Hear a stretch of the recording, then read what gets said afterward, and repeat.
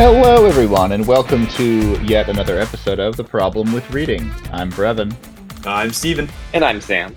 And this is a very special episode because this is not like our normal episode where we have, a topic, maybe a couple articles. No. This is a buffet, a smorgasbord, even a feast of articles, because we have asked many of our dear friends of the pod, people who have been here before, people who know the lay of the land and what we like to hear, and we have asked them a question. And what question was that, Stephen? The question was, what's the best article you've read this year? Indeed it was, and we got some fascinating responses, kind of all over the map. Sam, do you want to just give like a little teaser? What are just sort of a couple of the ideas or themes people might see in these articles? I mean, we had cybersecurity was a very prominent theme, so looking forward to that. We had Allison back with some bioethics and its intersection with politics. Some good stuff overall. Give it a listen. Listen all the way to the end.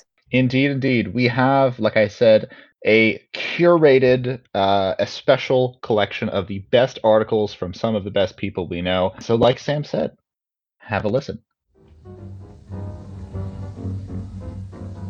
Hello, everyone, and welcome to yet another article from The Problem with Reading. I'm Brevin. I'm Steven. And I'm Zach.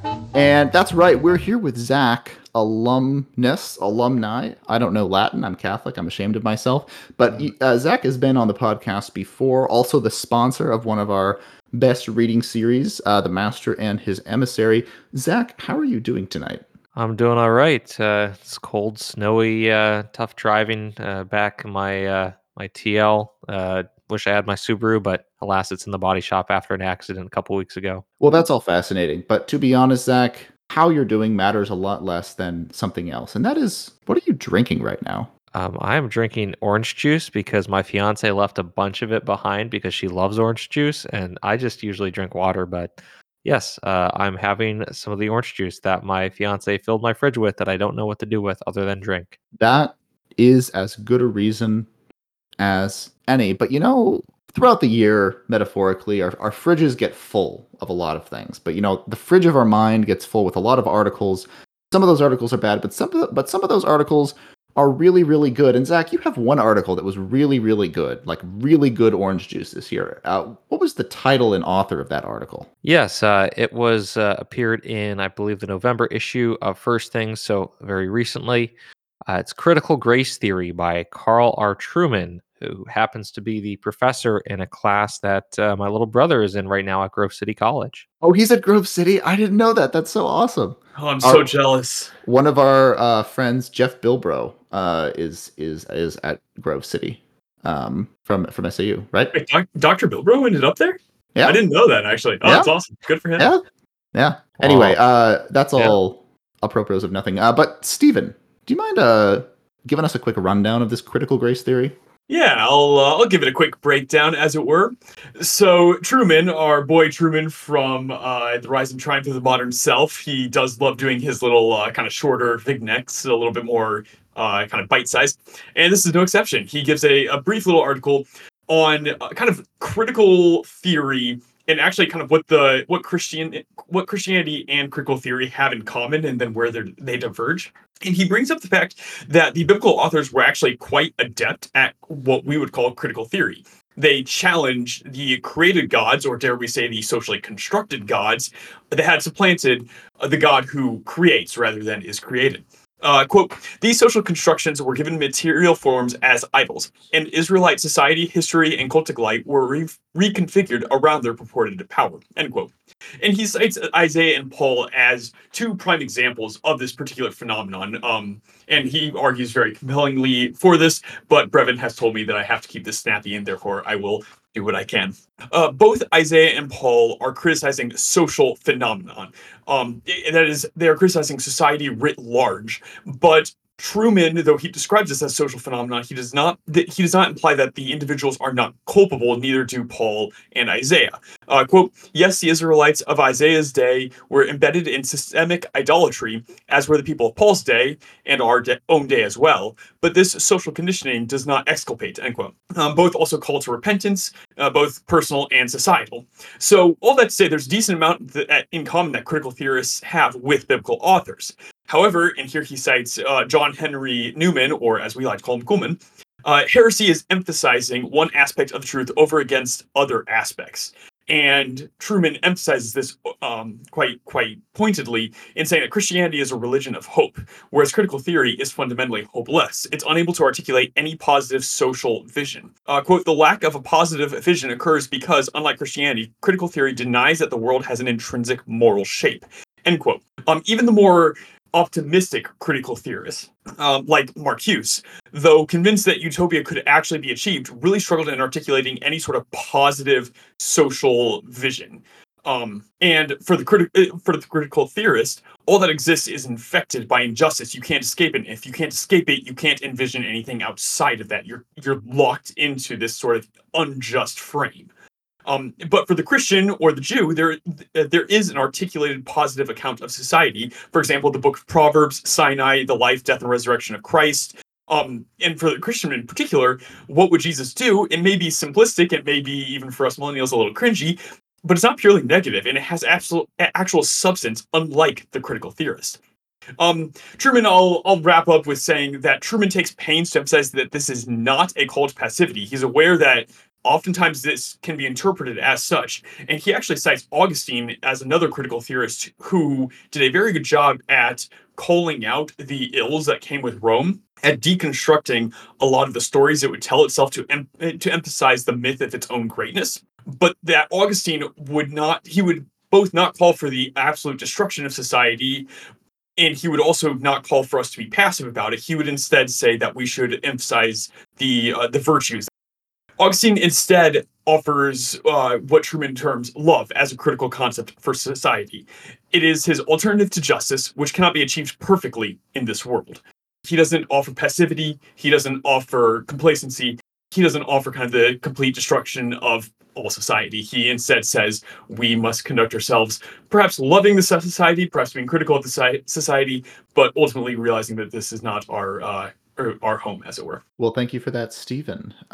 So, Zach, why was this your best article that you read this year? I like it because I think it puts things in pretty simple terms. I think there's a lot of jargon in critical theory, and there's a lot of stuff to be taken seriously. And I think this work or this article by Truman is an attempt to take it seriously by looking for the best of it and then finding it in our biblical authors, Paul and Isaiah, and sort of magnifying it there. You know, critical theorists are very interested in systems of oppression, systems of falsehood, of knowledge that masks, power mechanisms. And I like how what Truman does is he turns to scriptures and says, hey, there's actually a better model for this. The ultimate system that we're all in is sin. And in fact, this is really the world that we're trapped in, immersed in. And then as Christians, we have our eye towards a hope in something greater, towards an escape out of the system through an actual model, through Christ, through the church. And I really like how he boils it down so simply. And I think he also does it in a way where you don't have to be familiar with Herbert Marcuse or Horkheimer or Theodore Adorno or any of these other critical theorists or the critical race theorists, right? Crenshaw and others that he mentions in the article. So it's a great, easy to understand, I think, introduction to critical theory, while immediately kind of turning it towards the Christian model of it. And very simply put, a critical theory basically leads to the politics of resentment and revolution, and the politics of Christianity lend itself towards love, personal responsibility, and prudential engagement with government that seeks to, little by little, step by step, try and encourage better loves than what's being encouraged by the government right now, and holds in mind the tension between justice and injustice, and basically that any attempt to establish justice on earth inevitably leads to some sort of injustice. And that complicated relationship between justice and injustice is built into the system of sin that's here on this earth. There's no establishing, our perfect city. The perfect just city can only be established in speech. So this comparison of sort of the critical tradition of Christianity and the critical secular tradition, I think is really well done, and that it's simple and it's biblical, and I think easy to understand for many Christians. Yeah, I think one thing that struck me is Truman does come at this at like a very sort of basic level. Like he's trying to see how far does sort of the critical theory tradition and then the Christian tradition walk the same path. And his conclusion is that they start in pretty similar places with their, basically saying that the world and what it says is good and what it sort of takes as given does and should be questioned. And then from the critical theory perspective, it becomes, depending on your tradition, class, race, sex, power relationships, whereas the biblical or the Christian questioning of those is looking towards God's truth as illuminating the falsehoods in society and seeking to reform them. One thing that this brought to mind for me was, I forget which of the popes it was. It was one of the more recent ones. Maybe JP2. I'll bet it was JP2. He said a lot of good things, but something along the lines of, society can generate, accumulate, and pass on wealth. That's something that can be passed in between generations of a society, but there's no bank of morality for a society. It has to be constantly upkept. The system can't be fixed and just run on steam. Essentially, there has to be a constant actual transformation of society, of its people. That is, what Christians believe is you never can do away with that inherent original sin is always going to be something that you have to be wary of. Yeah, it's like the Christian approach of, as a Lutheran, right, being baptized every day. The idea that, each day you are renewed in Christ and you have that opportunity to sort of transform the world through your life and through your church and through the church. Yeah, I myself very much appreciate this article in that there's a lot of kind of eye rolling that a lot of Christians, I think understandably so, give to critical theory, to a lot of this kind of new zeitgeist that we're really starting to encounter. And I think perhaps there is some justification, but at its core, I think there is something that Truman is very much on, kind of on the scent. He very much identifies this idea that, yes, we as Christians should be repulsed by the sort of complacent stories that the powerful give themselves to make themselves feel justified by having said power or what have you. And Christians, I think, have every right to say, no, that's not how the heavenly city works. That's not what God's kingdom is all about. Blessed are the poor, et cetera, et cetera. So I very much appreciated Truman's, especially because Truman is typically very critical of critical theory. I mean, Rise and Triumph was it was him taking a lot of these critical theorists to task. Made it his personal project, and this is sort of like very generous in a way. Yeah. So I very much appreciated this sort of attitude that he had in this article. Yeah, I agree. I think I saw that as well, and I feel like it treats critical theory more fairly than perhaps it even deserves, by again, trying to take maybe the Christian interest in those different nuances of critical theory and turning it towards the Bible, turning it towards, hey, you've heard it from sort of contemporary critical theory, but go back and look at really what is this societal critique really, and then let's look at Paul, let's look at Isaiah, let's look at the system of sin, idolatry, and falsehood, how that's related. And then I really think this article excels when he gets to Augustine and talks about sort of Augustine's treatment of mature Christian political engagement, particularly in the face of the fall of Rome, and how City of God as a work is really all about what do we do now as Christians in this empire in which our religion was birthed, and it's now crumbling, decaying, and what does that look like? What does political engagement with that situation look like, and what is justice really? What is our engagement look like with that? And I think, although Truman never says it in the article, prudence is the answer. I mean, that is the word that keeps coming to my mind when we talk about political engagement. It's sort of a cautious, hopefulness because we are inspired by our church, by Christ, this cautious hopefulness that we can encourage the love of society in a better way, that we can call people to transcendent truths that are bigger than their current political circumstances. And I really love that aspect of it, because that really gives people the sort of hope that allows them to resist terrible injustices. That makes the sort of unkillable revolution without trying to, but a revolution of the human heart. I have to wonder. Truman has kind of proven himself to be prophetic in a way. Kind of at the end of his book, he has his few predictions, and so far they seem to be fairly on. I actually wonder if he's starting to sniff in the wind that there is a bit of change in the air, and I wonder if his concern is that Christians are going to overcorrect.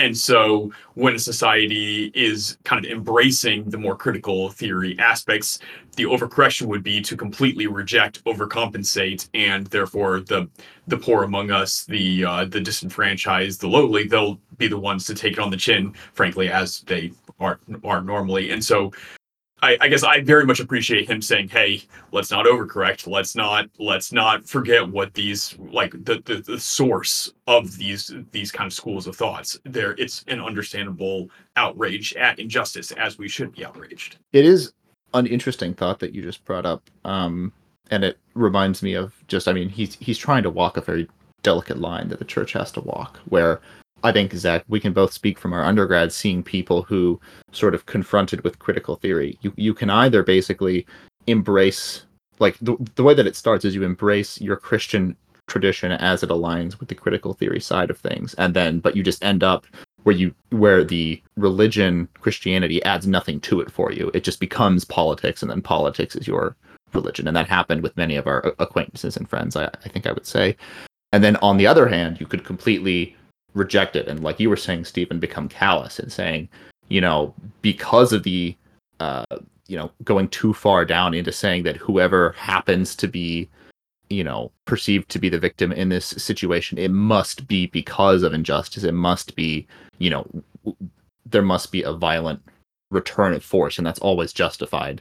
People get turned off from that. So yeah, that's an interesting thought, Stephen, that Truman could be sort of trying to prevent the correction to the overcorrection, something like that. But Zach, any final thoughts? Any other moments from this article that really stood out that made this the best of the year? No, I mean, I agree absolutely with what you said, especially with our shared experience in undergrad, and really having that sort of political choice about being confronted with critical theory, with systems of power and struggles in politics, and the temptation it brings to treat it as idolatry, to treat politics as the end all be all. I think what we really need is a restoration of that sense of transcendence, of beautiful things that are beyond mere describing, that are beyond sort of being able to be quantified. That's the sort of call that we should have in our lives, that inspires us to look beyond this. I think my highlights of this article for sure are the way that Truman closes with Augustine, and talks about love. I know it's a cliche, but love as the organizing principle of Christian political engagement, allowing societal critique and improvement while avoiding the extreme condemnation that comes with political revolution. I love the idea of shared loves shaping society and encouraging the right loves improve society. That's my hope for politics, and that's my personal hope for political engagement and for my vote and what I do in my town and my city and my church. Very good. Honestly, pretty beautiful, and someone should write that down. But speaking of reading, Zach, we have one question for you, a very important question. Hopefully you have a ready and pithy answer for this. And that, Zach, is, what is the problem with reading? Well, the problem with reading is that fundamentally it's a left brain activity. That's really what gets us. It's the hall of mirrors. You're reading one day, the next day you're watching TV, the next day you're playing video games, the next day you're living in the Matrix, and you can't escape. It's so true. We should have never let the peasants learn how to read. Glad you're on board, Zach. Thank you so much for coming on and sharing your top article of the year. So for everyone on this very short article for The Problem with Reading. I'm Brevin. I'm Steven. And I'm Zach.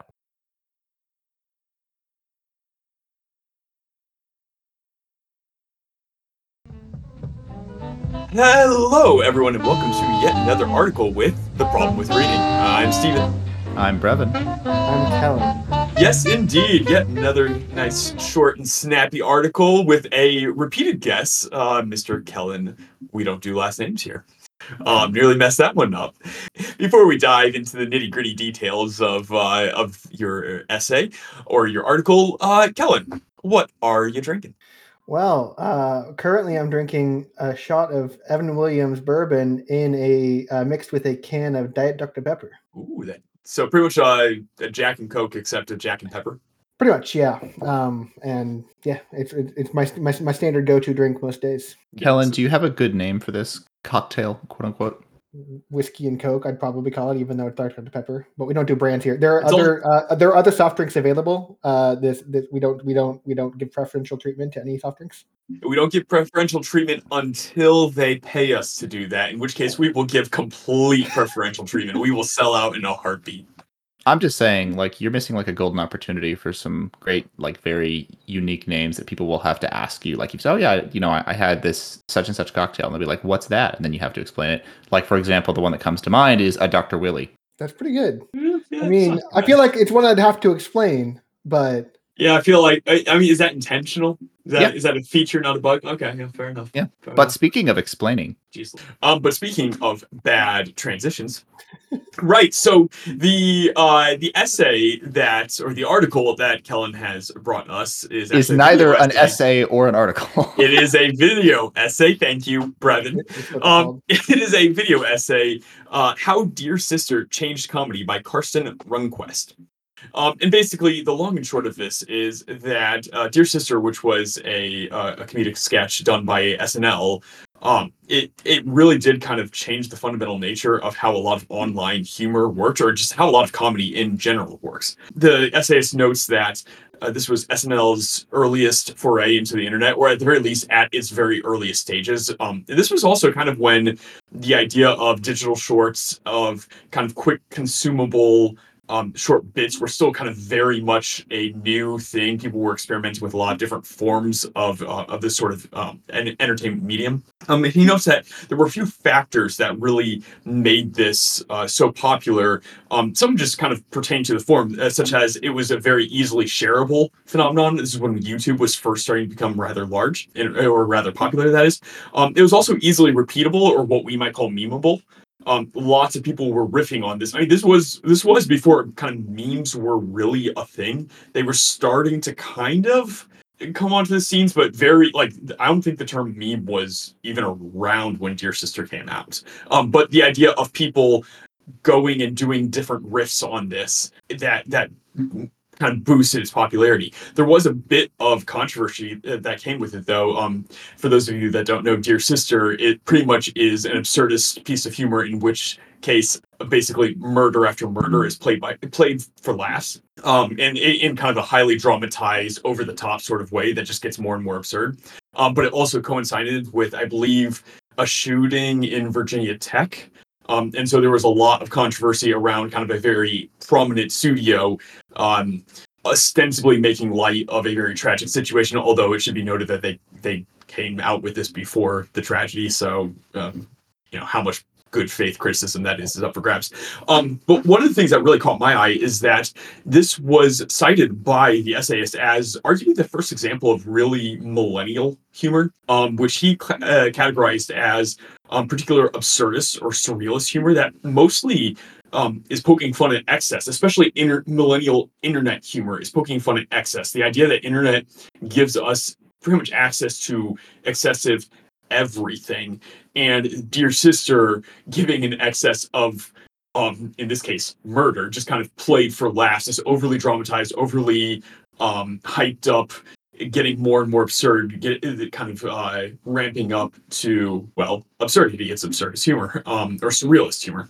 And the phrase he kind of kept falling back to was, "It's funny just because it's funny." Yes, Brevin, I know. And it basically, if you look at a lot of early internet humor, you see this sort of idea that repeatability excess is considered funny. It's funny just because it's funny. Okay, that's my summation. In my defense, that was like a 5 minute at most. That was brief. That was pithy. Your video essay is only 70 minutes. Well, what can you do? Go listen to the video essay in that case.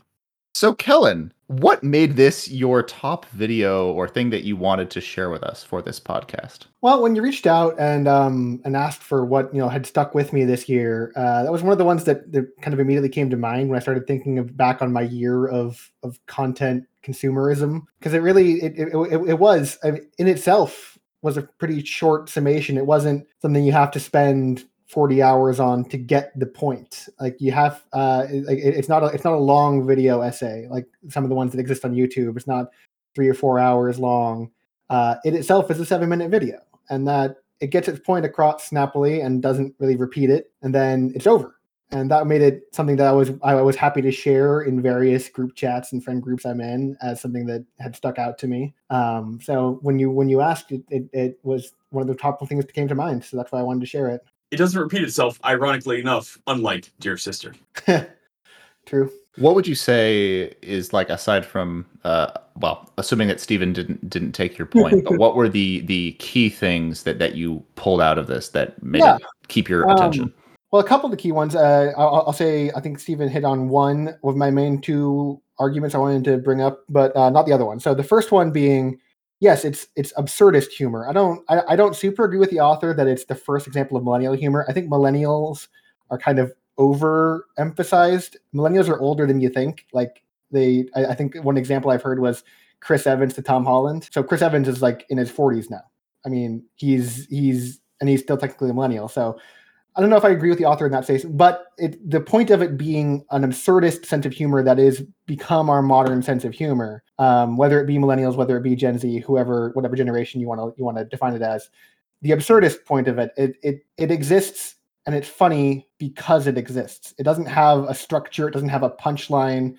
It's funny because, I don't know, it subverts expectations in a way. It's an absurd overplay of a scene that happened in a TV show that they're just kind of memeing on it and making fun of it and taking it to an absurd level. So that was one of the main points. But I think the second main point I wanted to bring up that really made this video essay stick out to me is the author brought up access, not necessarily excess, but access. So this style of humor, this style of digital short or quick consumable YouTube content, kind of growing out of the original YouTube, we look at like Good Mythical Morning or people who have to make kind of more long form content, shortening it up to a digital short content. That's something that anyone can make and share. You don't have to have SNL's budget. I mean, in this particular instance, they did, but as the author of the video essay brought up for Dear Sister, they didn't actually use a budget. They had a motel room, a couple cameras, and a couple lights. And that was what made it so memeable, so accessible to anyone, because anyone could come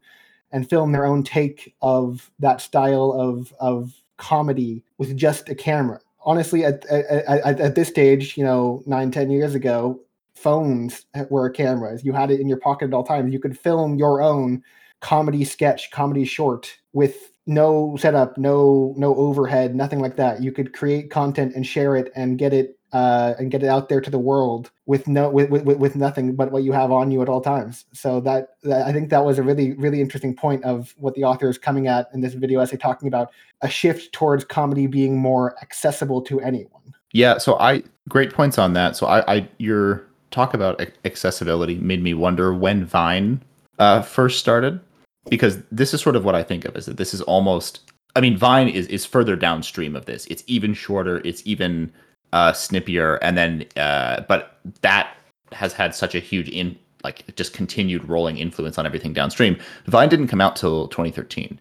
So this is like very, very early stage of what I think we can see is just this continuing roll towards absurdism, towards speed in comedy. The thing that shocked me watching the original Dear Sister video about myself, I forgot completely and was surprised by like the fact that there was any setup at all.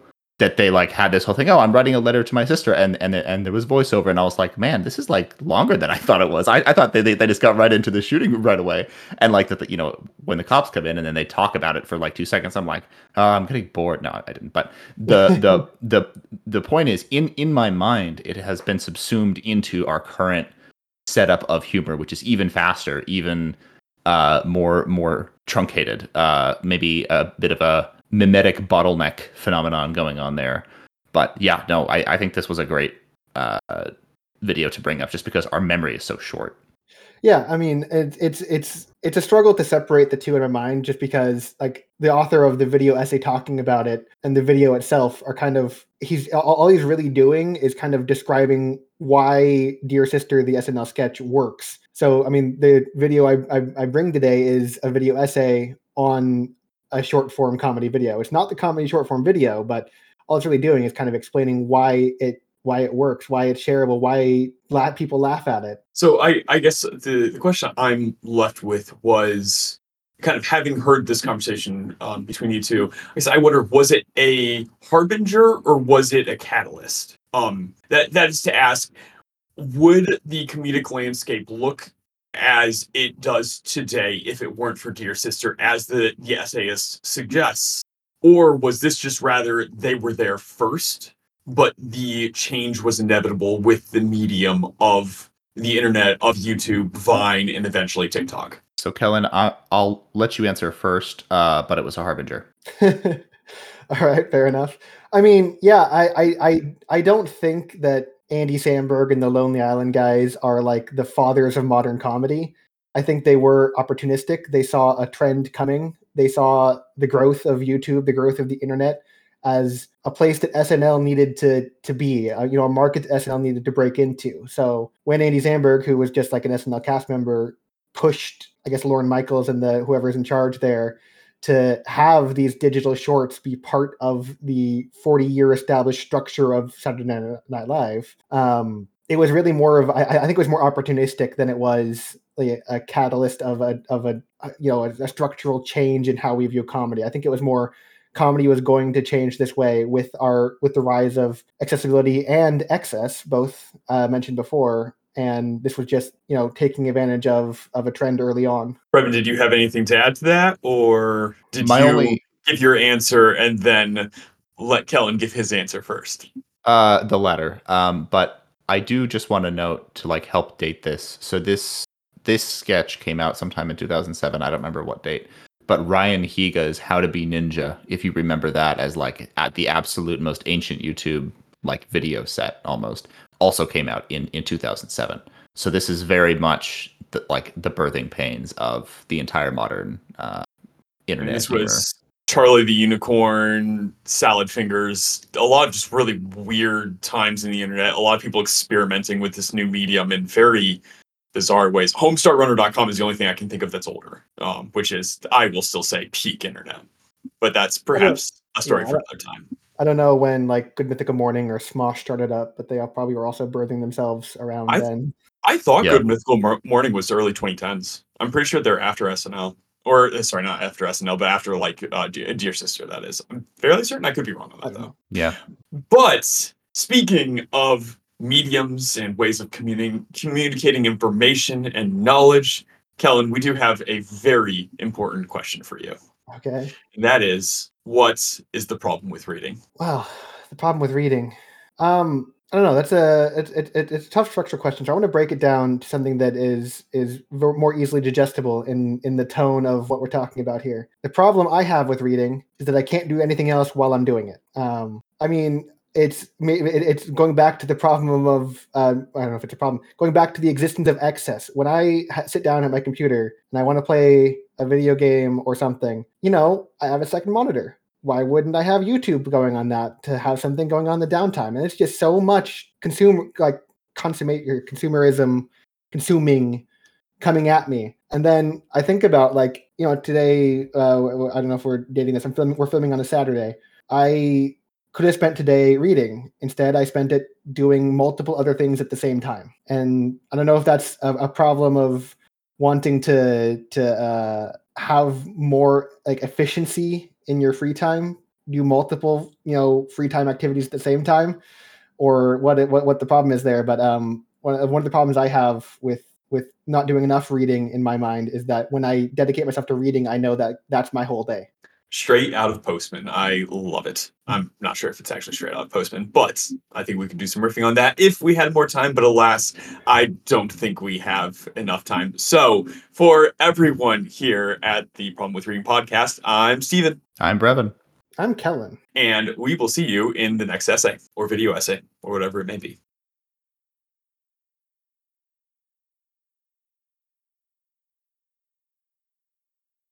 Hello, everyone, and welcome to another article with the Problem with Reading.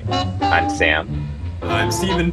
I'm Brevin. And I'm Allison. And our friend Allison, our resident bioethicist, who we bring in for any kind of medical or political questions, and primarily we discuss when those intersect. Allison, what are you drinking right now? Oh, just water. Very boring.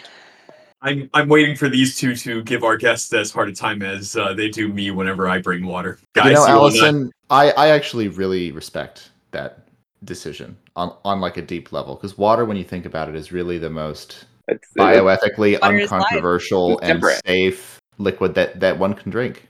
So I just got to say, I think you might be the first person to do it on this podcast, honestly. And it's really great to see you drinking water. Screw you. David Foster Wallace would be proud, though. Yes. It's just also, I think it's a nursing thing. You just, you're always drinking water. Speaking of transitions, actually, that's a good one. That's actually, speaking of weird transitions, the article. So the article that Allison shared is by Jamie Reed. I thought I was saving trans kids. Now I'm blowing the whistle. And this article is by a former employee of a pediatric gender clinic. I remember reading this article when it came out earlier this year. It's a fascinating piece, very troubling to read. But Jamie Reed is not a friend of conservatives at all. She's self-identified as queer, married to a trans man, very left-wing in all of her political and social stances. Yet she is blowing the whistle on this clinic that she used to work at, noting that all the disturbing phenomenon that she noticed while she was there. Over the last 5 years, she had seen a massive influx of patients, primarily girls in high school coming to transition to be men. She's noting how this is a recent phenomenon, how it seems to be more socially motivated than anything else. And yet, when she brought these concerns to leadership, they were completely dismissed or even silenced. So it's a fascinating article. It's really, I think, a great exploration of what's going on in this world. And Allison, I'm curious what you got out of it. I guess it was validating to read, because I've never worked in gender medicine, which I'm using air quotes, because it didn't really used to be a field. I think even when I was initially looking into being a nurse as a high schooler, that would have never really been something that you thought of as a specialty. It really has, even in just the time that I have had my professional interest in going to school and then becoming a nurse. It's kind of evolved since then. And so I thought it kind of confirmed a lot of things that I have suspected about that field, which is mostly just based on the fact that it is so new, and this phenomenon didn't really exist prior to about the mid 2010s of lots of teenage girls coming in and saying that they want to transition and be men. And so I knew, just logically speaking, that you couldn't have a lot of long-term follow-up with these girls because it just hasn't been happening that long. It's only been happening less than 10 years. So how do you know what the impacts are going to be on them 5 years from now, 10 years from now, into their adult lifetimes? I mean, you can't, because this isn't something that used to occur. And so the question mark I've always had in my head, again, not having worked in this specialty, but I've always had this question mark of, we know that there's a lot of comorbidities in terms of mental health stuff with these young people that are coming in. We know that we didn't used to provide this type of treatment until very recently. And so how can you use the word safe when describing this treatment, because that's kind of it almost becomes more of a political word, I think, than a descriptive factual word in terms of a treatment being very safe. And I mean, sure, you can call it effective for its small purposes, but in the kind of global picture of the young patient, I've just always had this hesitation to call that safe, and this article was. I just felt like that was backed up. It was quite the fascinating read, to be honest. I think quite pithily summed up with the last couple of lines. Quote, some critics describe the kind of treatment offered at places like the Transgender Center, that being the Transgender Center at Washington University, where I worked as a kind of national experiment, but that's wrong. Experiments are supposed to be carefully designed. Hypotheses are supposed to be tested ethically. The doctors I worked alongside at the Transgender Center said frequently about the treatment of our patients, quote, we are building the plane while we are flying it, end quote. No one should be a passenger on that kind of aircraft. And I think that really captures quite pithily what you were kind of poking at, that how can this be safe? How we're flying by the seat of our pants. And it is actually kind of an interesting question. Well, new treatments need to be developed, and that will be therefore experimental, and it will be some amount of there will be risk inherent in this. But this seems something else. This doesn't just seem to be a new cutting edge treatment that we're really excited about. This seems to be something kind of a different nature. Yeah, especially because it's socially motivated, like Sam was saying. It's not something that came about because of some great development in like pharmaceutical research or something like that. You know what we usually think of when we think of cutting edge treatment. It was motivated by some kind of online social phenomenon that like really happened pretty fast, because I don't remember. I'm 7 years older than my youngest sister, and this was not a thing when I was in high school, and it was a thing by the time she was in high school, in terms of having people that were friends that identified as trans, that type of thing. Yeah, I anyway, that's my way of agreeing with you, basically, just to say this is not something that should have been embraced so readily, which is where it gets so tricky, because the author of this piece talks about how she didn't feel like she could question things without being told like, well, you're just being transphobic. And that's an attitude that my younger sister has too, that if you have any kind of differing opinion, then all of a sudden you're like, I don't know, it's like some kind of mortal attack on somebody, even though I mean, from what I can observe and from what I know of my colleagues, usually it comes out of a place of concern for people who have like pretty serious mental health struggles. I don't want to say that they have issues or especially something like that. Like there's a lot going on in their lives and in their minds, and it's, I don't know, it's more of a question of what is really going on and what is the best treatment, not trying to come out and swinging like you're not a person and you suck or anything like that. Yeah, because one thing about the article that she makes from the get-go is that she's speaking in a very specific domain. Like it's a very limited set. Like she's not addressing the whole conversation. She's saying very No, yeah. specifically, I have these identities, I have these opinions, and I'm talking about specifically what's happening in like pediatric care, and that is the domain that I've seen, and I'm horrified by this, and something needs to happen here. So this article was published February 2023. Two questions. Have you seen anything sort of shift in the way that you've heard conversations since this was published? Not saying that this was a catalyst for anything, but like how has it evolved over the course of 1 year? And then second question, what do you think drives this on the medical side? Is it all ideology, or are there other interests involved? Those are two very good questions, and you might have to remind me of the second one if I get too far on a tangent on the first one. So in answer to the first question, what has happened in the last year? The Missouri Attorney General has started investigating the clinic, but nothing has really come about, because there was definitely kind of this closing of ranks in terms of the professional societies, that medical societies that are, at least in theory, very supportive of transitioning, and so they kind of par for the course with a lot of political issues. They tend to pick the stance that's going to allow them the most leeway in terms of what they would phrase as like professional medical judgment. So they'll come down very strongly on people like Jamie Reed for questioning it, or for saying, oh, we don't actually know what our own standard of care is, and maybe we're harming people. They don't like that type of commentary, especially in a Republican state, because they're afraid of a legal ban coming down. That's kind of their worst case scenario. And that doesn't mean that they don't share some of the same hesitations that she has or that other practitioners have. It just means that their like public facing statements are going to be pretty unsympathetic toward articles like this. I mean, I think too, I don't know that this really changed anything about maybe all it meant was that the university clinic now has a bunch of yes men because they're pushing out people and giving them poor performance reviews if they have any questioning. I guess that seemed to be my impression of what was happening there. I don't think there's been any other high profile resignations or court cases, not that I've heard of anyway. I was just going to say, just a little bit of searching. It looks like partially in response to this article, the Missouri legislature actually banned like gender affirming care in some for youth I think some they contexts. tried, and then it became a court case. That was Oh, what is that what happened? Okay. Yeah, I Okay. actually did not look it up before this podcast. I should have. But yeah, because it's a very touchy issue in medicine in general to have legislators who often don't know anything about healthcare to come in and say like this is what is and isn't allowed. There's a few different examples of that, and pediatric gender medicine is one of them. Because oftentimes the legislators don't even know. They can write laws that are very vague, or they don't really understand what it is that they almost want to ban the attitude instead of anything concrete.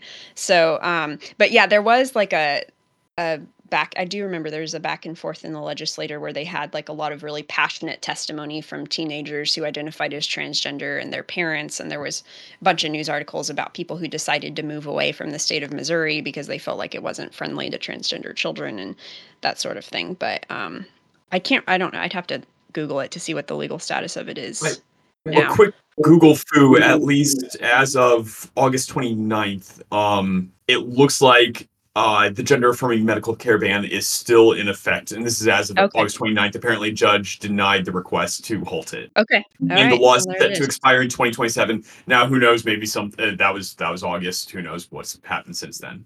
I haven't checked it since then, so. As a guy in the tech field, I very much your statement on a bunch of legislators that know nothing about healthcare. I remember my coworkers and I listening to the congressional hearing with Mark Zuckerberg, and there was something just hilarious about a bunch of people who clearly have no idea what they're talking about trying to make sense of these sort of things. Oh, it'd be hilarious if it weren't so I guess terrifying. Yeah, because the problem too with this topic is that so many legislators that want to ban it, they would love to ban this for adults too.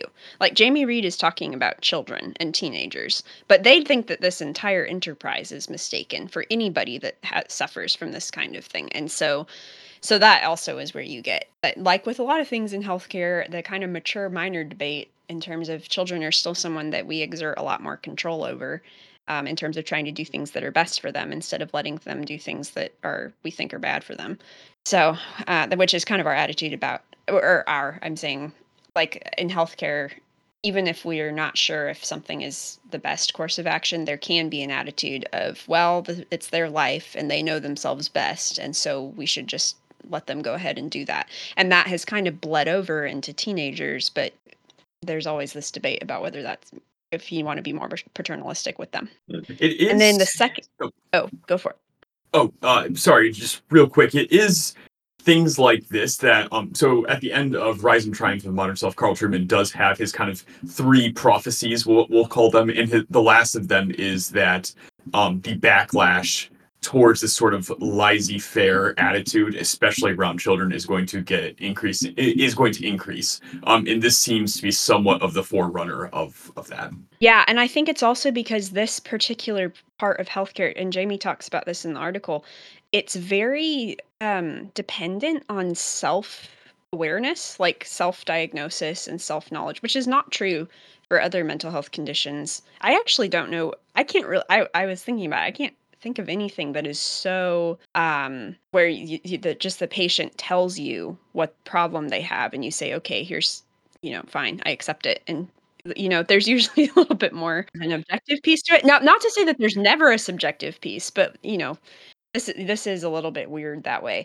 And so, yeah. Anyway, what were you saying, Sam? Oh, I was just going to say, not only in mental health care, but like any healthcare, I can't think of anything like that where the patient can prescribe can dictate what they have, the severity, and what needs to be done about it.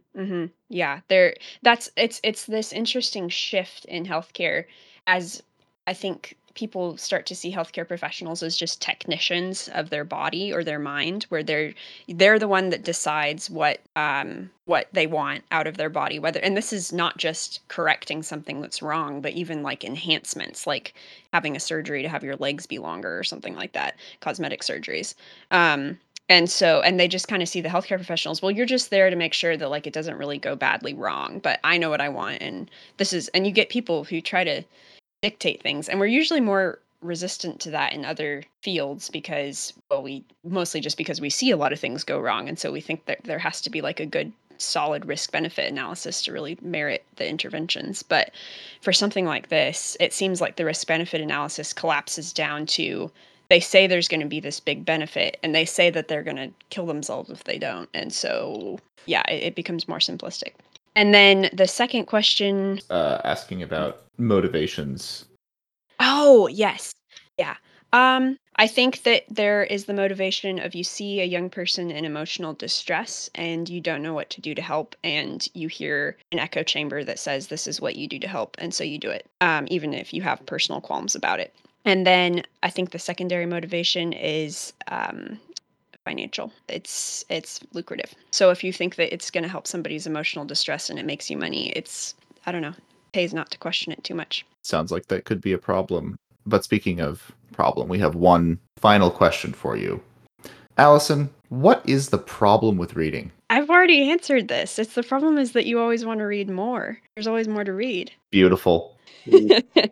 Well, Allison, thank you for coming on and discussing this article with us. We'll link the article, so I encourage everyone listening to go check it out. And Allison, next time we have a bioethical conundrum, we'll talk to you then. Sounds good.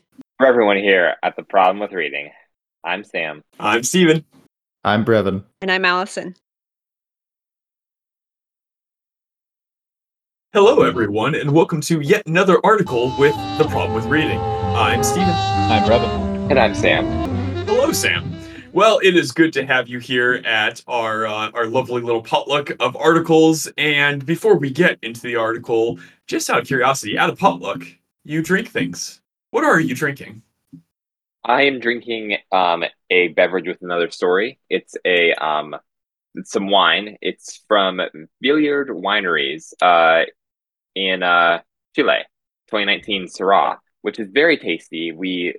This wine was thrust upon me. I did not intend to buy it, but I walked into a local wine shop just perusing, and they had a full wine tasting going and handed me wine, and before I knew it, I was 4 tastings in, and this one was absolutely delicious. So, and then of course they hit me with that, and it's 10% off because you tasted today.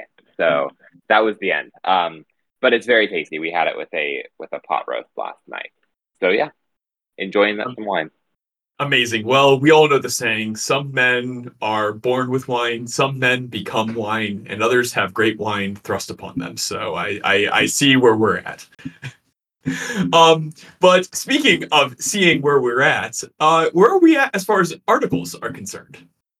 Yeah, so the article that I picked is like both the ones that you guys picked. Familiar to the podcast, it's We Are Repaganizing by Louise Perry. And this one we discussed just a few episodes ago. I think it was episode 415. So only a few ago, but it's very good. And so I strongly recommend the listener, if you have not listened to the episode, go back and give it a listen, and definitely go read this article in first things. Super short summary of the article is that Louise Perry is, first of all, not a Christian, not writing from a Christian perspective,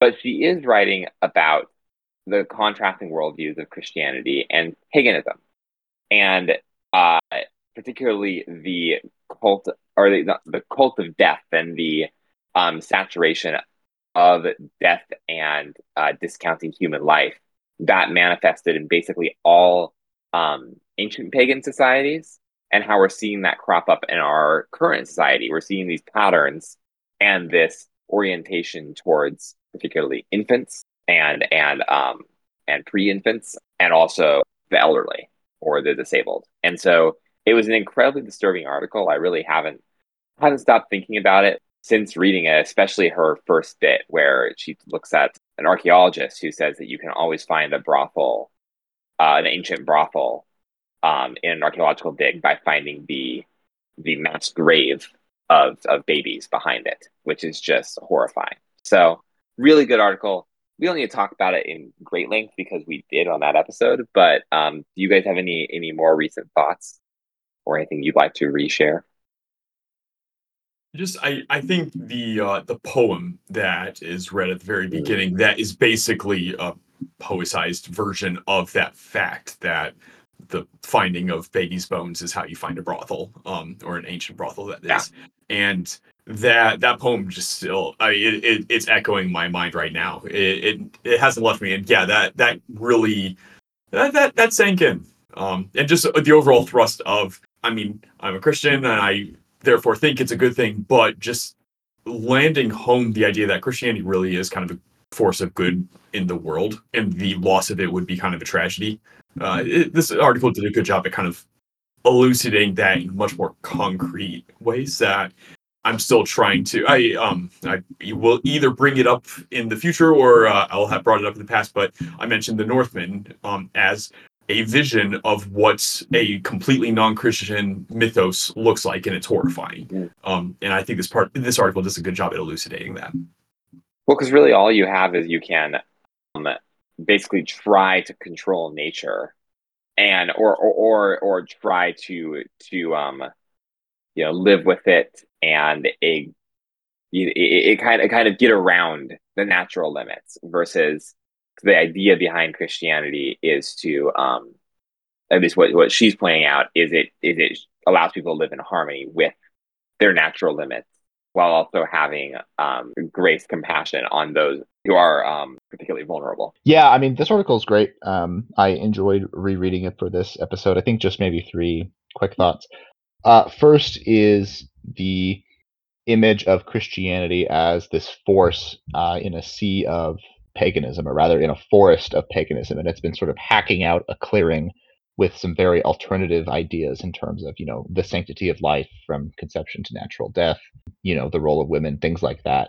Part of this string of pearls or of beads of all these connected ideas in which it's different from sort of the default, sort of like nature red in tooth and claw, to which paganism is sort of like the human parallel.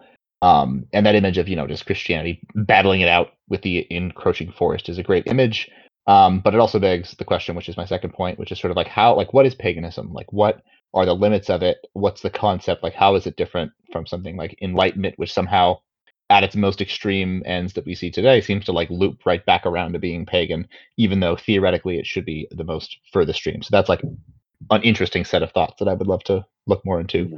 And the final thought that I had is just this is again an interesting point, because you guys are often talking about like, trying to find allies and like movements that are like aligned enough with Christianity that they can be fellow travelers on some things. And the author of this article is, I believe, an agnostic, or something like that, who nonetheless sees Christianity as a force for good. Which is always interesting finding those people, and often I'm frustrated with them. But in this case, she wrote a very good article, so I will give her a pass at least this one time. To your second point, briefly, I brought up the Northman, but another really interesting narrative of this would be in the original movie, The Wicker Man. It's a story of a society basically that was once Christian and re-embraced paganism, and kind of the horrors that follow. Really fascinating case study in kind of what is the line between Christianity and paganism? How did the two interact? And it's also just an excellent movie. So, just for the record, The Wicker Man, if you haven't seen it, quite good. Not the Nick Cage one, not the Beast one. All right, Sam, anything else? I don't think so. Go, if you're interested in this, go read the article and then go listen to the other episode. But I would say the article is so good that if you had to choose between one or the other, read the article. It was an excellent read. But speaking of reading, we do have one question for you, Sam. What is the problem with reading? Man, I mean, I think I'll echo with theme that you're going to hear throughout this is that it takes a long time, and the barrier to starting only seems to get higher. Well, that is indeed quite the problem. But I'm not going to do another weird transition. That is indeed quite the problem. But Sam, I think at this point we're out of time, and we're going to move on to the next article. So thank you for the article, and for everyone here at the Problem with Reading podcast. I'm Steven. I'm Brevin. And I'm Sam.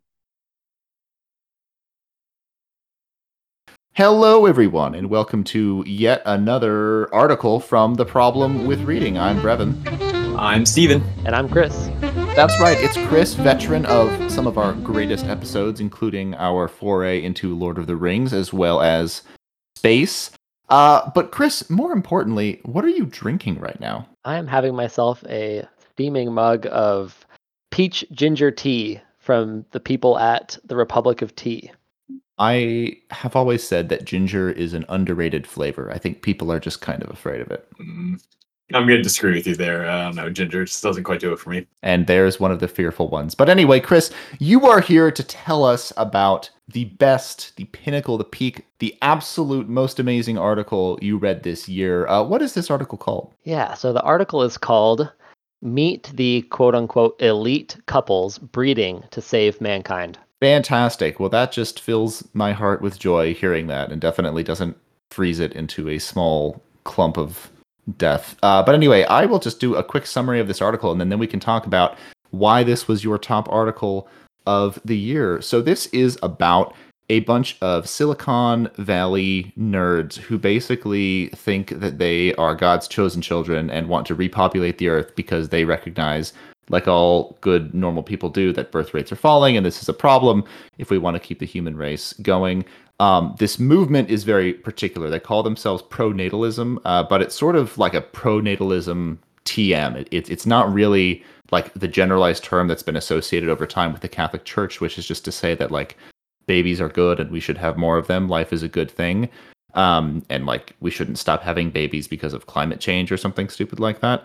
But this is like a very specific subset of that, and it has ties to things like effective altruism of Sam Bankman-Fried fame, links to lots of tech companies, trying to make artificial wombs and embryo selection startups, and Elon Musk, and all sorts of various other Silicon Valley billionaires. And the two main people that it talks about are this Simone and Malcolm Collins, who have pronatalism.org. They managed to get it before a good Catholic did.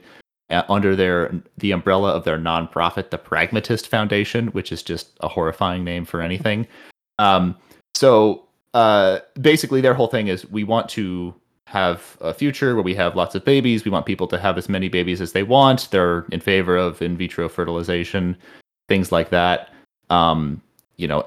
Embryo selection. They want to basically, part of their goal, I think it's accurate to say, is that the Nazis are having lots of kids, so we need like normal, well-adjusted people to have lots of kids too. And there is actually one thing that we can look at just to sort of give them a good idea of sort of the kind of pro-natalist people that these are, which is what they named their kids, which is their 5-month-old daughter named Titan Invictus, and then their sons named Torsten and Octavian.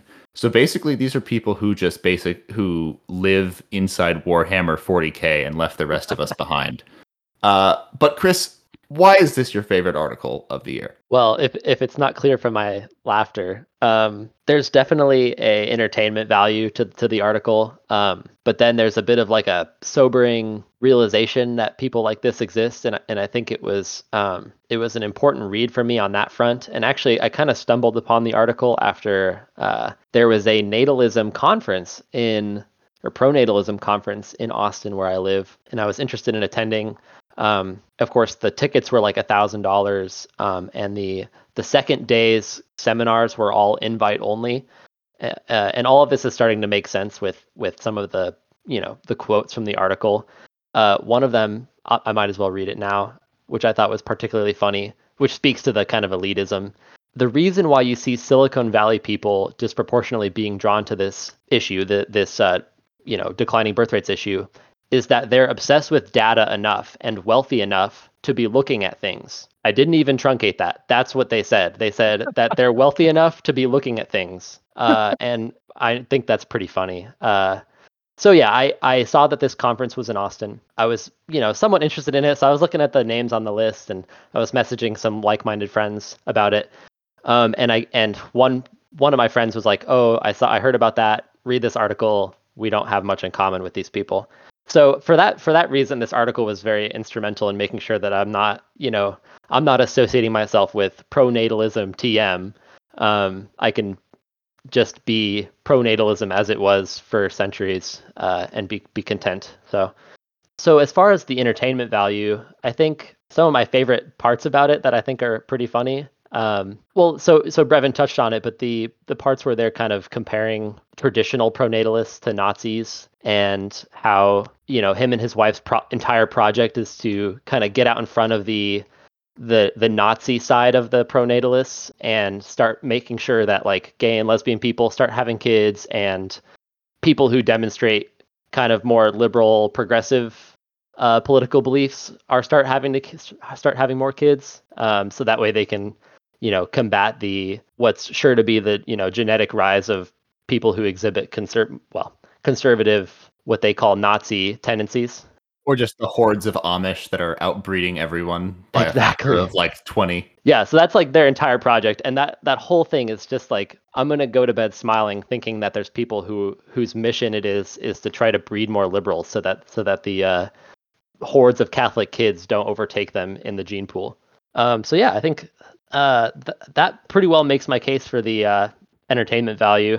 There's some other quotes, I guess, like he kind of says the quiet part out loud here. He says, the only things proven to increase birth rates are poverty and the oppression of women. And so I think what's so funny about that to me is that he's kind of admitting that he's calling like the things that really increase birth rates, he's just like not considering them because they're oppression of women, like, oh, like we need abortion, that's obvious to him. And so like we can't have that. That's oppression of women, even though that increases birth rates. Can't have that.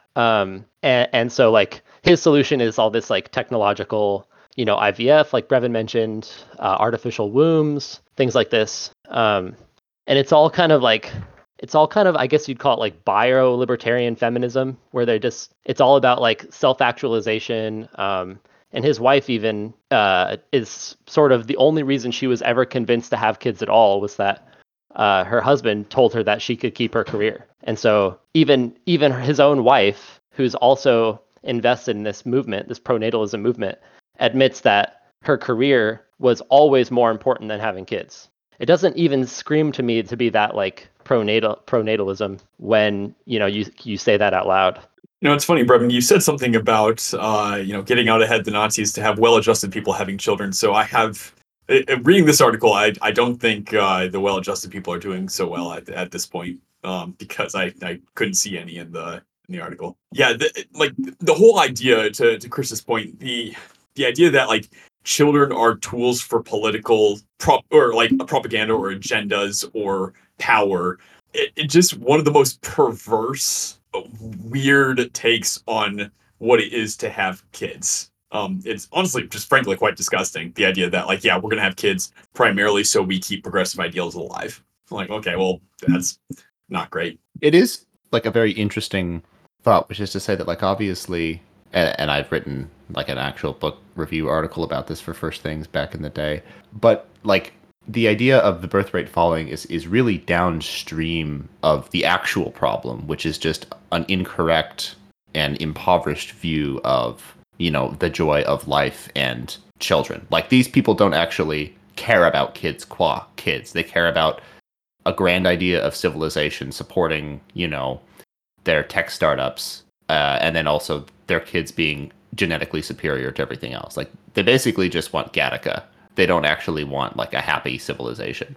Yeah, I think there's several times Margaret Atwood is brought up in the article, kind of comparing the conservative, or I'll say the more conservative approaches to pronatalism to Margaret Atwood. And so I think what's ironic to me is that I can't think of anything more Margaret Atwood than like, wombs, like artificial wombs, and like, what's effectively going to be like a baby making factory that is able to kind of separate women from the the gestation of kids. That And is so literally from the first chapter of Brave New World. Like, I know, not making up at all. The baby making factory. That is the first chapter of Brave New World. exactly. So it's so weird that they would complain, or they would, I guess, disparage the more conservative pronatalism tactics as being from the Brave New World, when they themselves are kind of espousing this baby making factory type of solution. Listen, all I know is that the children yearn for the minds, and there aren't enough of them. And so, if artificial wombs is the way to get there, that's how we'll get there. Stephen, any final thoughts? Just, they named their daughter Titan Invictus because they said something to the effect of, like, they noticed that a girl with a feminine name isn't going to have as much power in the boardroom or what have you, which I'm sure some studies have shown that. But, like, you think your daughter named Titan Invictus is going to be taken seriously ever? Like, that just makes me think of like Arrested Development, the magician saying, "We demand to be taken seriously." That's what the name Titan Invictus says to me. Well, yeah, I mean, I could just imagine reading that resume and just being like, all right, somebody's role-playing in real life, someone's LARPing, and they need to stop. But speaking of reading, Chris, we have one very important question for you. What is the problem with reading? The problem with reading is it takes too damn long, and there's too many books on my bookshelf. That's fair enough. Thank you so much for being on, Chris. It's been a pleasure. We wish you a Merry Christmas and a Happy New Year. Thanks, guys. You too.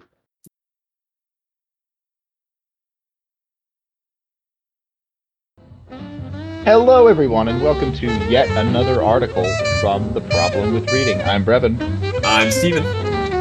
And I'm Sam. And our article provider this time is none other than Steven himself. But before that, Steven, what are you drinking right now?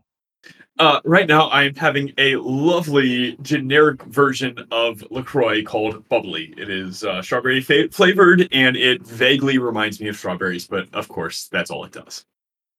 But it's Indeed. good. Well, the memory of strawberries is an important thing if we think back to some previous articles. Just throwing that out there. But speaking of articles, Stephen, I think you have one for us. I do indeed. I'm glad you brought this up. So we were obviously talking about what our favorite articles were, and I remember there being kind of a 1-2 punch of articles that I read. I think we were actually discussing them. One of you sent an interesting one. And the one that got me interested was an opinion piece in the Washington Post. Opinion, Men Are Lost, Here's a Map Out of the Wilderness. And it had a lot of really interesting kind of thoughts that were intriguing, but combination that it's now locked behind a paywall and I can't get at the content, and then also being limited to only one article. There was a combination with another article that came out in First Things called Man Up by Peter J. Lightheart. And that's the one I decided to go over. So this was a simple review article on the book by Nancy Pearcey called The Toxic War on Masculinity. And I think the reason I liked this article the most, it kind of stuck the most in my mind, was it did a really interesting job at bracketing kind of two categorizations of men, or of masculinity, as it were. The quote-unquote real man and quote-unquote good man. And the real man is kind of the tough, strong, aggressive, competitive, show no weakness, show no emotion, get all the guns, gold, girls that you can, doesn't matter who you step on. Like, there's just kind of an aspect of masculinity that is that captures. But good man is basically all of that but baptized. Good man is characterized by honor, duty, integrity, willingness to sacrifice, basically everything that real man, or all the traits of real man, but sublimated, I suppose, to use a bit of Freudian imagery. Real man was really challenged by Christianity, according to Lightheart and Pearcey. Christianity elevated formerly feminine traits like compassion, kindness, and gentleness, things that were looked down upon at times. These became virtues for everybody, things to be pursued by all. The unstoic master who wept at Lazarus's tomb would have been viewed by the Roman culture as weak. Instead, he showed that men, it is okay to weep over a friend who has died. And Christianity still calls men to this. And there's some statistics that are borne out, such as church-going evangelicals being the least likely to demonstrate toxic masculine traits, such as domestic violence. Though notably, and this I come to think of the stronger the archangel, the fiercer the archdevil. Notably, evangelical men who aren't active in church are the most likely to act out the real man script, though the way the article's phrased, it's ambiguous if that means the domestic abuse statistic or if it's just kind of an add-on, so I'll add that as a note. But basically, goes over a very brief history. It locates the Industrial Revolution as the nexus for the paradigm shift for men kind of post-Christianity or kind of in the Christian era. That before the Industrial Revolution, most Americans were farmers, and so fathers, mothers, and children all worked together. But after the Industrial Revolution, the kind of workplace became bifurcated. Most fathers went off to work, and most mothers and children stayed home. And so men became associated with kind of the secular work, and women with religious domesticity. And after this, reform movements would pop up all over the place, kind of asserting that men are actually real men. They're the secular, they're the outside. And most of them did not have a concept of good man, that there is something kind of at the core of masculinity that's still worth pursuing, but just kind of assuming that real men are what real men are, and we need to kind of repress that sort of thing. I get the image of repression from the other article I mentioned earlier, though we won't go into it because I'm sure I'm already going too long-winded. The overall thrust is that there is something kind of at the core of masculinity that's good but needs to be baptized. And I think I found this article the most encouraging because I found myself pretty irritated with kind of both sides of the culture war around masculinity. You see kind of the just blanket statements thrown out about toxic masculinity. Men are trash, men are awful, et cetera, and indeed, I've seen plenty. Like, I was horrified. I think we all were by the, for example, Me Too movement, just showing case study after case study of women being harassed, harangued, and whatnot. But to paint men with such a broad brush was rather disheartening, discouraging, and also just not in keeping with what I had observed of my own dear friends, most of whom are men, and all of whom treat women with respect and whatnot. But then also getting equally irritated with kind of the pushback movement that kind of just saying, no, but men are great, or men need to lean into this kind of more toxic masculine nature. There seems to be something missing, and I think this provided a nice language for that. I'll conclude with kind of the last remark. Quote, men's movements today frequently present men as victims of a feminized culture. Piercy will have none of it. She challenges us to stop moaning, recognize our God-given stature and power, take responsibility for ourselves and our families, and man up, end quote. And I thought that was a very kind of wholesome conclusion to wrap up with. Quit moaning, quit blaming society for quote-unquote feminizing men or what have you, and just do what you need to do. I thought that was quite the Yeah, I mean, it's a good article. It's short and sweet. I like this one. I mean, it kind of ties into actually the article that I'm going to be mentioning, and a lot of stuff in First Things of just kind of looking at ways in which Christianity is good for the world on the world's terms, which is an interesting move that both these articles make, and particularly this one, where it looks at why the idea of the good man is so positive, and attributes that to the image of Christ, which, like, yeah, I can't think of any other examples that we would have that aren't a play on that ideal. I think it also did. I forget if I brought it up on the podcast before, but the Northman that came out about a year and a half ago as kind of an alternate image of masculinity, and it's horrifying. I remember being very conflicted on if I liked it or hated it as far as the movie itself was concerned, and I think I hated it primarily because I think there was a kernel there that, like, no, this is a very self-consistent mythology, and it's horrifying. This is an image, a vision. This is a vision of what men can be, and it's horrifying. Yeah. I would very much prefer the masculinity that Christ presents. I like the article. I think the troublesome kernel that I haven't figured out how to properly relate things in like my mental maps, but so the article talks about how, that the problem is almost structural, right? Which is the Industrial Revolution, and then you have this division of labor, and then sort of like a lot of the pathologies of the good man versus real man are sort of downstream of that. Like it develops from the technological change, but then the solution that she presents is on the individual level, which from a person to person standpoint makes sense. But I always wonder with this kind of argument, because this does sort of seem to be a theme in like a lot of the books that we've read. It's almost like a very fast version of reading After Virtue or something else, where you have like, here is this problem, here is this precipitating event where everything switches, and then how do we get back? There's like kind of no answer aside from like individual action. So like that's the one part that I feel like yes, I hope and would intend that I would be the type of person that would take these actions in order to be the good man rather than the real man, right? But on the other hand, for anyone of like say that precisely meets my level of will, ability, race, or whatever, for anyone who's below that, like, can't we do anything to help them? The reason that we keep talking about this, and why in that other article that we read by Christine Emba on the same topic that we covered on the podcast, it's such a fruitful point of conversation, because the problem is just so intractable and like. Yeah, I mean, I think I am with you in that it is kind of frustrating to present the problem as structural and then present the solution as individual. But I think, as with a lot of societal problems, the writers are they're writing to an audience that wants at least something to do. And no one can individually change a societal structure on their own. And so I at the very least appreciate them giving a lay of the landscape and then saying, well, now you know the challenges ahead of you. At least you can do something with some amount of awareness of what these challenges are and why you perhaps are seeing some of the phenomena that you see. So I appreciate that, though I do think that is a weakness with, frankly, just a lot of the books that we read. It's just describing really massive, intractable societal problems and like, well, good luck. It does seem to be something that's pretty consistent, but also that doesn't diminish our enjoyment of it.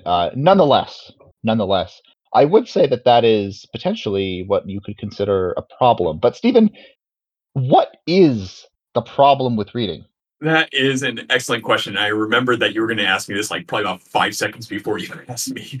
So what is the problem with reading? I think I'm going to echo or foreshadow one of our guests and say that there's too much of it to do and too little time to do it.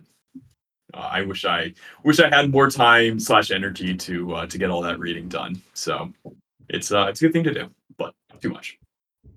Indeed it is. And with that, thank you, Stephen, for your contribution for your article of the year. And for everyone here at the Problem with Reading podcast, I'm Brevin. I'm Stephen. And I'm Sam.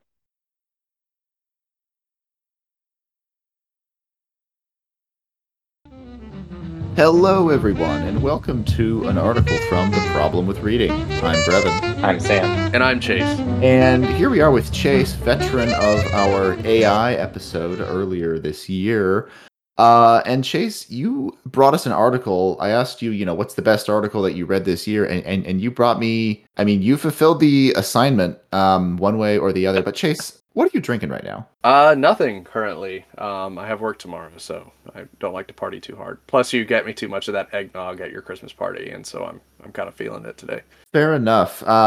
Most of the time, people are drinking something, but you are, a unique man who brought us a unique article. And I'm not going to read the title of the article because it gives a little bit too much away. So I instead will read the lead line, which is, quote, "The self-described gay furry hackers of SiegeSec are back, this time boasting they've broken into America's biggest nuclear power lab's computer system and stolen records on thousands of employees. Some of that data has already been leaked, it appears." So, Chase, gay furry hackers, question mark? Yeah, so one of the things that made this article the most interesting for me this year was traditionally when, as part of my job, I have to keep abreast of cyber news and, the famous hacks that are going on, especially anytime they target something this big and this sophisticated as a nuclear lab, right? And traditionally, we try to put threat actors into these groups where they are either financially motivated or politically motivated or have something to gain by accessing the data and selling it. And that's what kind of makes this weird, is that these guys seem to be in it for the pure chaos that a hack like this causes. So it's pretty funny, but it's also really interesting from a threat intelligence point of view. So in it for pure chaos, but this facility, the Idaho National Laboratory, is run by the Department of Energy and the Office of Nuclear Energy. They have like 6,000 employees. They have a bunch of nuclear reactors. Like this is a serious location with lots of very serious and important things that go on there. But Chase, these hackers, they demanded something in return for their cooperation to like stop releasing the data. What do they want? Yeah, so they said, and I quote, "We're willing to make a deal with the INL, with the is it Indiana? Idaho National Lab. If they research creating IRL cat girls, we will take down this post." So they're pretty motivated to have an expression of their furry inclinations, it looks like, from what we're hearing from SiegeSec. The article is at pains to note that while the creation of real cat-human-female hybrids is a meme on certain corners of the internet, it does not, as it so happens, that's not a specialty of this particular laboratory. So maybe a slight mistargeting. That we know of. I mean, fair enough. They could know more than we know. You never know. Idaho's not a poppin' state. You never know what they're doing over there. You know, corn gets boring. I mean, fair enough, but I don't know if my first instinct or second or thousandth instinct would be to hack a laboratory to try and get me some cat-human mutants. But to each his own, I suppose. So, Chase, in the industry, are you seeing, is there an increase in meme attacks or trolling attacks like this, or is this just kind of a one-off thing? So you see them from time to time, mostly targeting lower level threat vectors or targets. Traditionally, you'll see things like denial of service attacks against small businesses because they didn't serve the right kind of cupcake. Really, the biggest threat right now is ransomware. That's where a virus gets in and locks down and encrypts all of your computer, and they may or may not have the key that they may or may not sell you if you give them a bunch of money. But there's no real consistency between threat groups. It depends really on the group that's kind of, they have to establish themselves as being a reputable vendor of your own data, so to speak. Whereas a group like SiegeSec, they've hit NATO facilities before, so they're clearly organized, they're clearly talented in some regard as far as threat actors go, and their focus seems to be on really just kind of disruption and chaos, specifically targeting U.S. and Western allies organizations. So in my mind, reading this as a professional, I see this as they were out to get the data and leak it regardless. Whether or not they wanted IRL cat girls, they might just be having fun with the mission, but ultimately their purpose is to just get in there and create chaos. In terms of a rise in attack on memes, I haven't really seen much of that. There's been a couple this year, but nothing that I would say is worth the resources just to have a funny. What we do have to say is that if there are cat girls living in a lab somewhere, where do you think the most likely locations for that research to be done is? Oh, that's I would say Silicon Valley. There are a disproportionate number of furries in IT, and I'm unsure why or how, but there seems to be quite a bit of them. So I would say that's likely, over in California, but there's no telling. Okay, perfect. Well, I think we all know a little bit more than we did yesterday. Maybe it's knowledge we wish we didn't have. But Chase, before we let you go, we have a single question. Sam, would you like to ask it to him? Chase, what is the problem with reading? Sometimes you learn too much. And I think that sums it up. So for everyone here at the Problem with Reading podcast, I'm Brevin. I'm Sam. And I'm Chase.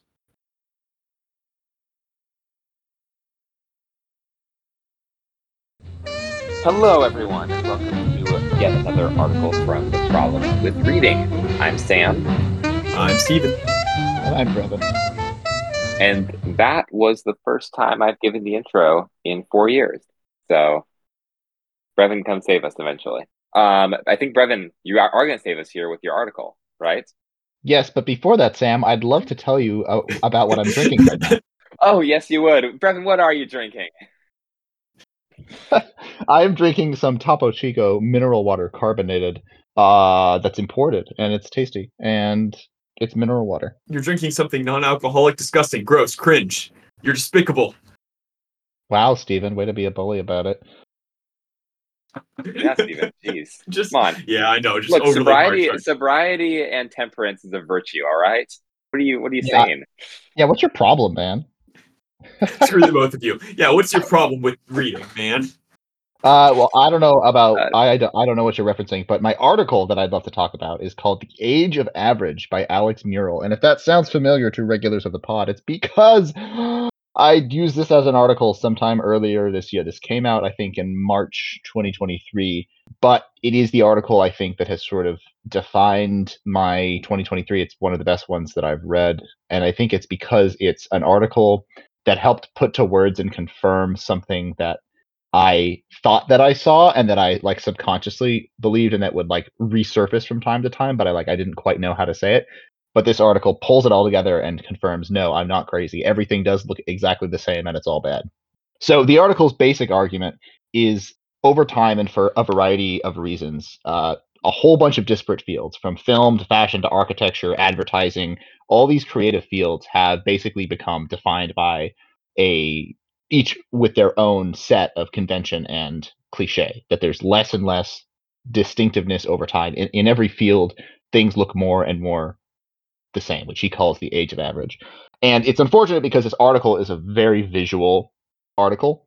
And it's basically him pulling together images from in a bunch of different subcategories and just saying, look, these all look the same, but more specifically, he then talks to experts and pulls in articles and information in each of those fields in order to highlight that yes, you're not crazy if you think that every single coffee shop in a major metropolitan area looks exactly the same, which is to say, like Edison bulbs, white walls, raw wood, bare brick, open shelving, like all of these. What's the combination of things? They say it's rough-hewn rawness of industrialism with the elegant minimalism of mid-century design, sort of ski-logy maybe.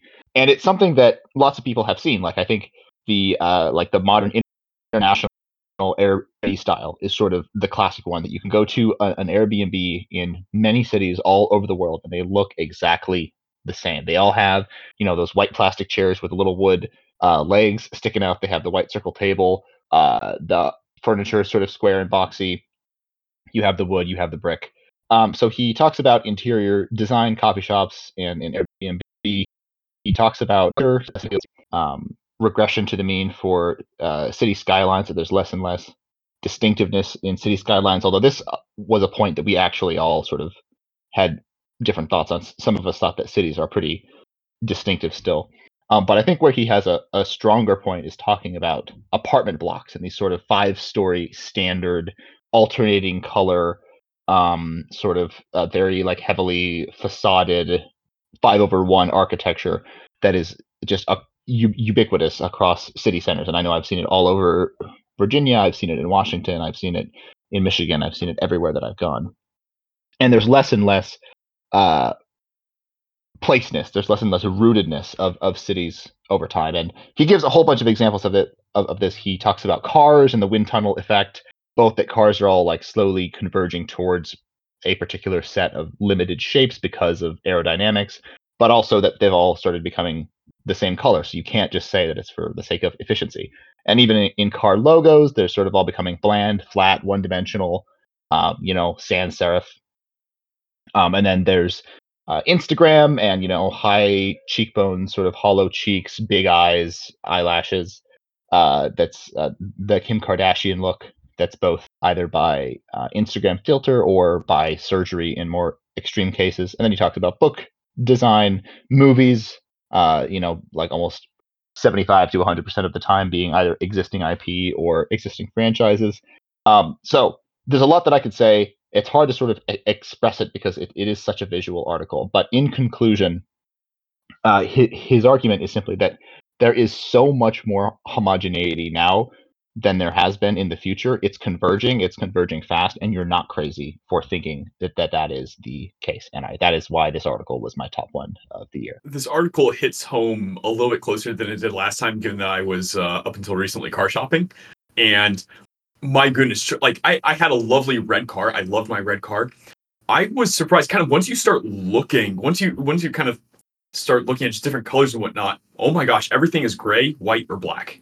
That's certainly not to go extreme and say there are no color cars out there. There's no reds or orange or blues, but they're rarer. They're like probably closer to 1 in 10. And then everything else is kind of this, as the article says, average. Which, I mean, if humanity is just one giant optimization problem, well, then you're going to go for the average. Like, even if there are the edge cases that have let's flatter ourselves and say the more refined palette, you sell to the refined palette, you're not going to make as much. And so there's no incentive to do that. And so it is a natural conclusion, I suppose, which is kind of a disturbing one. Yeah, I love this article. I sent it around to a bunch of people, fan members who are in the design field, and they all loved it. I mean, it is a very poignant article, and you can read this and take issues with it. I took issue with their comments on skylines. I've heard some issues with their comments on like Instagram looks and like the variation there. That might not be like the strongest point, but even if you set those aside, it's still an incredibly strong article. It makes me want to read more of this website. I haven't dug into it, but Alex Murrell, who wrote the article, seems like a very, very good thinker that we should read more of. I'm actually sort of two minds about that. Not necessarily because I don't know anything about the author beyond this article, but this article is, in a lot of ways, something that it feels like anyone could have written if you just paid attention, if you just like connected the dots almost in like a DFW sort of way. If you're like, hey, wait a minute, I saw that this car does look like that car, it looks like that car, and they all are gray, and you just sort of like actually like say it instead of just saying like, oh, I guess this is how things are now. Which I guess maybe that's the courage that makes a good article writer from one that doesn't write at all. But with this article, obviously, like sort of like once you see it, you can't unsee it is one of the sort of parts of it that makes it so attractive. The other part is that I think it raises a lot of questions that it doesn't answer, and there's a lot of rich discussion that I think that I haven't had or like haven't thought through. Like sort of like you said, Stephen, like. It might be an optimization problem. You could see it that way. But at the same time, it gets you thinking about what are our philosophical commitments to aesthetics, which I think is something that most of us don't think about. Where in the consumer mode, you don't have a commitment to saying that places should look different from other places because they are specific places and they should look like the ground and the materials of the location that they're at, and that there's something valuable, inherently valuable, and rooting and grounding in that. And if you believe that, what costs are you willing to incur to fight back against the average, which will also be the cheapest? So that's one angle that I think there's a lot to do with a lot of these subtopics. Another angle that you could take out of this article is AI, which is not mentioned at all, but is a whole relevant subfield. If you have LLMs, whatever, and image learning, all these things that are learning from a set that is already converging towards sameness in some degrees, at least, and then that's just repeating and cycling back and back on itself. Like, does this kick into hyperdrive? Do we start hallucinating off in crazy psychedelic directions instead? Like, does it drive the AI so insane that they get weirder and maybe we break out of it, but not in a rooted way or in like a real homed way, but rather in like a psychotic break kind of way. So I think this article can take us in a lot of directions, which I think is sort of what good articles do. I mean, AI is just another way of saying optimization problem. It's just a multi-dimensional optimization problem. You're optimizing over thousands and thousands of dimensions. So if my analogy holds, which certainly it's up for grabs if that analogy holds, but if the analogy holds, then adding AI to it indeed will only just make things converge in very silly ways. Although it depends if it's a convergent or a divergent method. I mean, maybe it won't converge, and maybe it'll just blow up. Who knows? So, Stephen, are you proposing based AI? Is that what I'm hearing? I mean, I think Muskie has already proposed that as cringy as some of that nonsense is. Yeah, I mean, just I'm proposing more no AI. I'm proposing going back to the good old days of the 90s, of the 1490s, when there was no printing press and there was no reading. Word. So Brevin, one last question. What is the problem with reading? After all this time, my answer is the same as it was from back in the early days, which is that it's hard and it takes too long. And it has never been more true. Well, for everyone here at The Problem with Reading, I'm Sam. I'm Steven. And I'm Brevin. And I'm sure by the end of this episode, you're all going to be so sick of hearing that.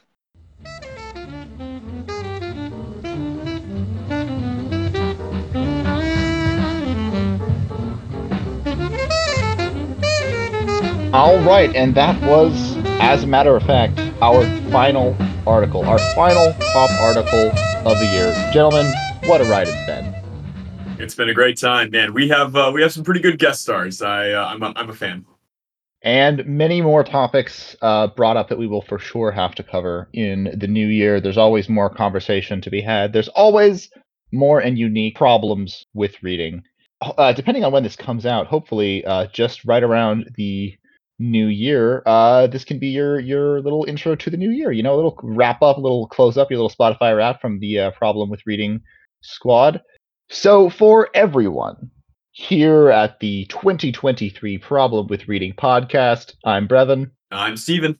I'm Sam. Merry Christmas. Happy New Year. Or more likely, Happy Epiphany.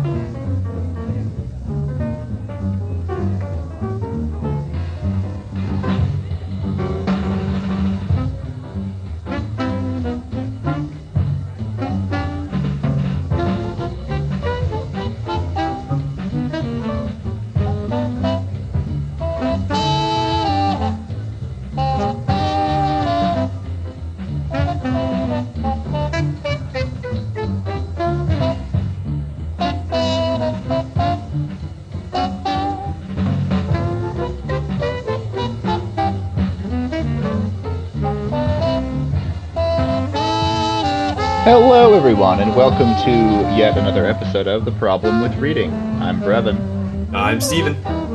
And I'm Sam.